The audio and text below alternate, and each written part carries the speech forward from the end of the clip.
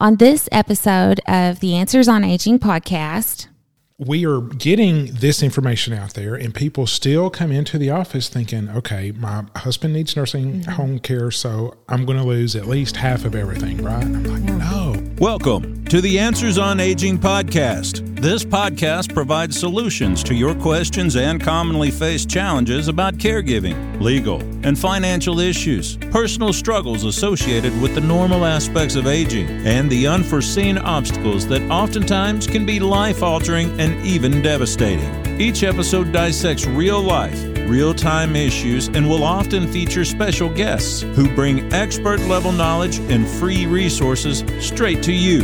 This podcast is hosted by certified elder law attorney Todd Whatley and licensed nursing home administrator Sarah Scott. Together, these aging experts bring an impressive combined 30-plus years of experience to the table in order to give you all the answers on aging. That's right. This is the Answers on Aging podcast. My name is Todd Whatley, and as always, we are very glad to bring you information that hopefully will make your life easier and answer some very pressing questions. And I say we because, thank goodness, I am not here alone to you just hear me drawn on forever. You get the perky Sarah Scott. Hey, Todd. I'm kidding. Hey, Todd Whatley, and welcome everybody to our fabulous podcast, Answers on Aging. And as you hopefully have all learned by now, you're going to get to know us and all the stuff that we get to help our clients with on a daily basis by making the process of aging much easier with all the answers that we provide. So today is no exception. And as always, we appreciate you listening, downloading, sharing this information with people who need it the most.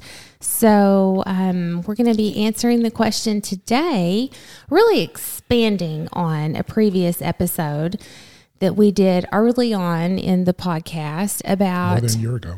Yeah. About married couples and Medicaid and how the spouse at home, also referred to as the community spouse, can basically keep pretty much everything that they've worked their entire lives for and still get their loved one who needs nursing home care paid for through the state. And I just want to go through this just because, you know, we may do this every year just because this information does change a little bit every year, and it's just one of the most misunderstood concepts because people, you know, we do a radio show, we do the podcast, I speak 2 places every month. We are getting this information out there, and people still come into the office thinking, okay, my husband needs nursing home care, so I'm going to lose at least half of everything, right? I'm like, no. So even the people who do pay attention don't understand this, but we want you, our listeners, to truly understand this. And so the situation is one spouse needs to go into care. Okay, and that's going to be pretty much across the country. It's going to be anywhere between $6,000 and $15,000 per month. Yeah. That's a chunk of change. That's a big check for most families to write for 1 month, much less for years. And so I want to explain to you, and this is going to be a little different between the states. Okay, Yes. So there is going to be some state specificity here that it is imperative that you get with an elder law attorney, and ideally a certified elder law attorney who knows this stuff and can give you the state-specific facts here. But I want to give you the general federal understanding of how this works in general. Okay? Right. So your loved one is either needing care and is going there soon or has gone in. How does Medicaid look at those rules or look at your assets? And so, Sarah, tell us what the non-countable assets are. So non-countable assets are your home, everything that's in your home, a vehicle, and prepaid burial policies for the nursing home spouse and the community spouse. That is correct. Those are the non-countable assets. Everything else is countable. Now, that's the rule in every state that I know, that those 4 things are non-countable. In some states, not Arkansas and not Oklahoma, is that you get to keep your IRA. Oh. So in some states, the community spouse does not have to count their IRA. In some states, it's the community spouse and the institutionalized spouse gets to keep those. But that is very state specific, okay? In the 2 states that I practice, that is not the rule. We have to count those. But in some states, you can. Again, that's why you need to get the advice of an attorney in your state who knows your state's rules. Okay. Yes. So those are non-countable assets. Everything else gets counted. Everything. Bank accounts, investments, Other annuities, properties. real estate, boats, trailers, campers, anything that's not your one vehicle on your personal property record, or if you don't have personal property, just things you own. So everything else gets counted. That number gets added up, and it's determined on what is known as a snapshot date. Yes. The snapshot date is typically the first day that a person spends in a nursing home and has been there for 30 days. And that doesn't mean that it's day one of a long-term care stay, which I just want to make clear to the listeners, because many times we see clients who enter into the nursing home under Medicare for rehab or skilled nursing, and it's expected that that stay in the nursing home is going to be a short-term stay that oftentimes will develop into a long-term placement because they can't return home. Right. So just know that even if your spouse that's in the nursing home for rehab ends up needing long-term care, even though we didn't expect them to, that day one for the rehab stay, that's the snapshot date. Very good. Yes. Yeah. And it can technically go back to the hospital admission. If you go directly from the hospital to the nursing home, it can, again, state specific. It's much easier if it doesn't matter if your assets did not change any between you went into the hospital and into the nursing home. It really doesn't matter. Just pick the nursing home date. I did a case one time many years ago where a husband and wife was down in Florida, and I don't think I've even told you this. Okay.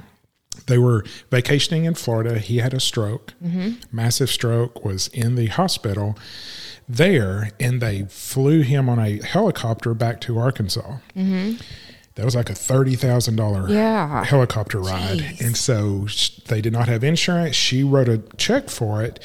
He was in the hospital here, then went to the nursing home, and he stayed there. Well, we applied with the snapshot date on the first day in the hospital, because that's what the rules, they don't say nursing home. It just says first day in a Medicaid facility, and all hospitals that I know of take Medicaid. Okay. And so we applied with that being the first day. We were then able to take that $30,000 out of his money, not hers. Nice. But DHS said no. It's the nursing home. And I said, no, you're incorrect. And we fought about it, and I won. And this family was not rich. That $30,000 basically got him qualified. Whereas without it, she was going to lose $30,000 and only have about 20. And so that $30,000 truly did make a difference. It was worth arguing over. But I bet I've done 5,000 cases, and that's only happened once. Yeah. So it is typically the first day in a nursing home. Okay. So on that day, they look at the total countable assets. You take that amount, and typically each spouse gets half. Okay. So if it's $200,000, one spouse gets $100,000, the other spouse gets $100,000. And so in this situation where one spouse is in a nursing home, you have an institutional spouse and a community spouse. The community spouse gets to keep their $100,000 as it is, CDs, investments, whatever. It's that other $100,000 or half that's got to be spent down to the common number of $2,000. Some states, I'm working with someone in, I think Missouri, and it's $5,035 is the amount they've got to get down to. So again, It's important to get with your state-specific certified elder law attorney. Right. And so it's that. And so going from 100,000 down to that Medicaid number, that's called spend down. And many people will think why they think they're going to lose half of their money is because you think you've got to spend that on the nursing home. That's what the nursing home will tell you. Yeah, you think that because that's what the nursing home will tell you. Sometimes they know the rules and they know that you can spend that money on other things besides your institutionalized spouse's care, and they're just being greedy, nursing homes, like everybody perceives them to be. Other times, they don't know all the rules, and they've just assumed that, okay, well, we've got $100,000 we need to spend down. We'll take 98. So please understand you don't have to spend it just on the nursing home. If you come to see me or if you go see a elder law attorney, they will say, let's go back to these non-countable assets, the house, household furnishings, car, and burial. Go back and look at those things. And if you need to spend $98,000, let's look at the house. What if there was a $98,000 mortgage? Yeah. Boom. One check. You write it after the snapshot date, pay off the mortgage, and since the home is a non-countable asset, then that expenditure goes toward a non-countable asset. He spent his $98,000. He's under the two or whatever.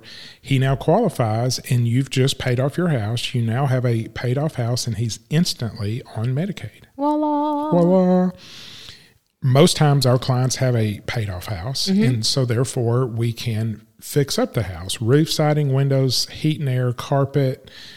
Renovations for when you bring your institutionalized spouse home, if the doors need to be widened or if there need to be modifications made to the tub or in the bathroom, bedroom, whatever, anything for the home. Trimming trees, removing trees, landscaping. You name it, we've done it. And so you can then spend money on the home, and that only comes out of his half of the money. We then move down to household furnishings. How old is your washer and dryer? How old is your refrigerator? Couches, beds. Air conditioner. Anything like that, you then start spending money on that, and that comes just out of his money. Now let's move on to the car. How old is your car? You probably need a newer car because you're going to go visit him every day probably, or quite a few times each week to go visit him. You want to get there in a good car that's going to be reliable. And so many times our clients will trade in a 5, 6, 7-year-old car to make sure they've got a new car with a new warranty, new parts. They don't have to worry about it. That expenditure after the snapshot date just comes out of his money and therefore helps with the spend down. And then for sure, funerals. Make sure both funerals are paid for, and that can be $10,000 or $15,000, $20,000 easy. So therefore, we go through the list of non-countable assets and we start spending money on that. Well, at $200,000, she gets $100,000, he gets $100,000. That's pretty easy. We can spend $98,000 pretty quick. The rules, it's not half and half once you get past a certain amount. If it's $300,000, which is the countable assets, she doesn't get $150,000 and he gets $150,000. She, and I keep saying she is the community spouse. This year, 2022, and this goes up some each year. So if you're listening to this after 2022, just know this number's not correct. But it's about 140. It's 147, I think. Yeah. 148, somewhere just under 150. So if it's 300, she maxes out at 148, everything else goes to him. If that countable number is 600, it's not 300 and 300. She gets 148, everything else goes to him. So once you start getting in those higher numbers where he's got to spend $200,000, $300,000, $400,000, that becomes difficult to fix up the house, buy a new car, new washer and dryer. You can only spend so much money on that type of stuff. If we've spent everything we need to on spend down, but we still need to do some more, there's a very specific Medicaid qualifying annuity that we can dump some money into, and it pays income to the community spouse. Okay. The communities or the spousal protection rules say that any income that goes to the spouse not in the nursing home, they get to keep. Mm-hmm. So if we can take $300,000 and put into this annuity and it generates $5,000 a month to her over the next 60 months, we can do that. Yeah. And so that's how we can get someone qualified very quickly and protect fairly large sums of money, $300,000, $400,000, $500,000, $600,000, sometimes $800,000. And depending on the age of the community spouse, you can push $1 million, to put it into this annuity. It pays back to her and she gets to keep everything. Mm-hmm. We just finished a meeting with some clients who are in a situation where the husband is going to need a nursing home pretty soon. And they've done well. They've saved. They've got a pretty sizable estate, and she couldn't wrap her head around okay, how exactly does this work? And it's basically by just converting whatever pushes them over the limit for him to qualify into that income stream to the community spouse, because they can't look at that. Right. They can't count that. Yeah. She keeps all of her income regardless of how high it is. Yeah, or where it comes from. Yeah. So we've converted this asset that is causing him to be disqualified into income that does not disqualify him because it is going to her. Okay? Mm-hmm. So this is a quick summary, and I wanted it to be quick just because I want you to, if you know someone who's paying privately for the nursing home, and they're married, please encourage them to listen to this podcast. And I encourage you, if you need a certified elder law attorney, the best way to find one is on your computer. Would you look up the NELF phone number? You can call NELF directly and she will help you find one, or someone in their office. But if you're okay with computers, go to the National Elder Law Foundation website, which is NELF, National Elder Law Foundation.org, NELF.org. Right there on the homepage is find a CELA. That's a certified elder law attorney. You can go in and search by zip code or state or whatever.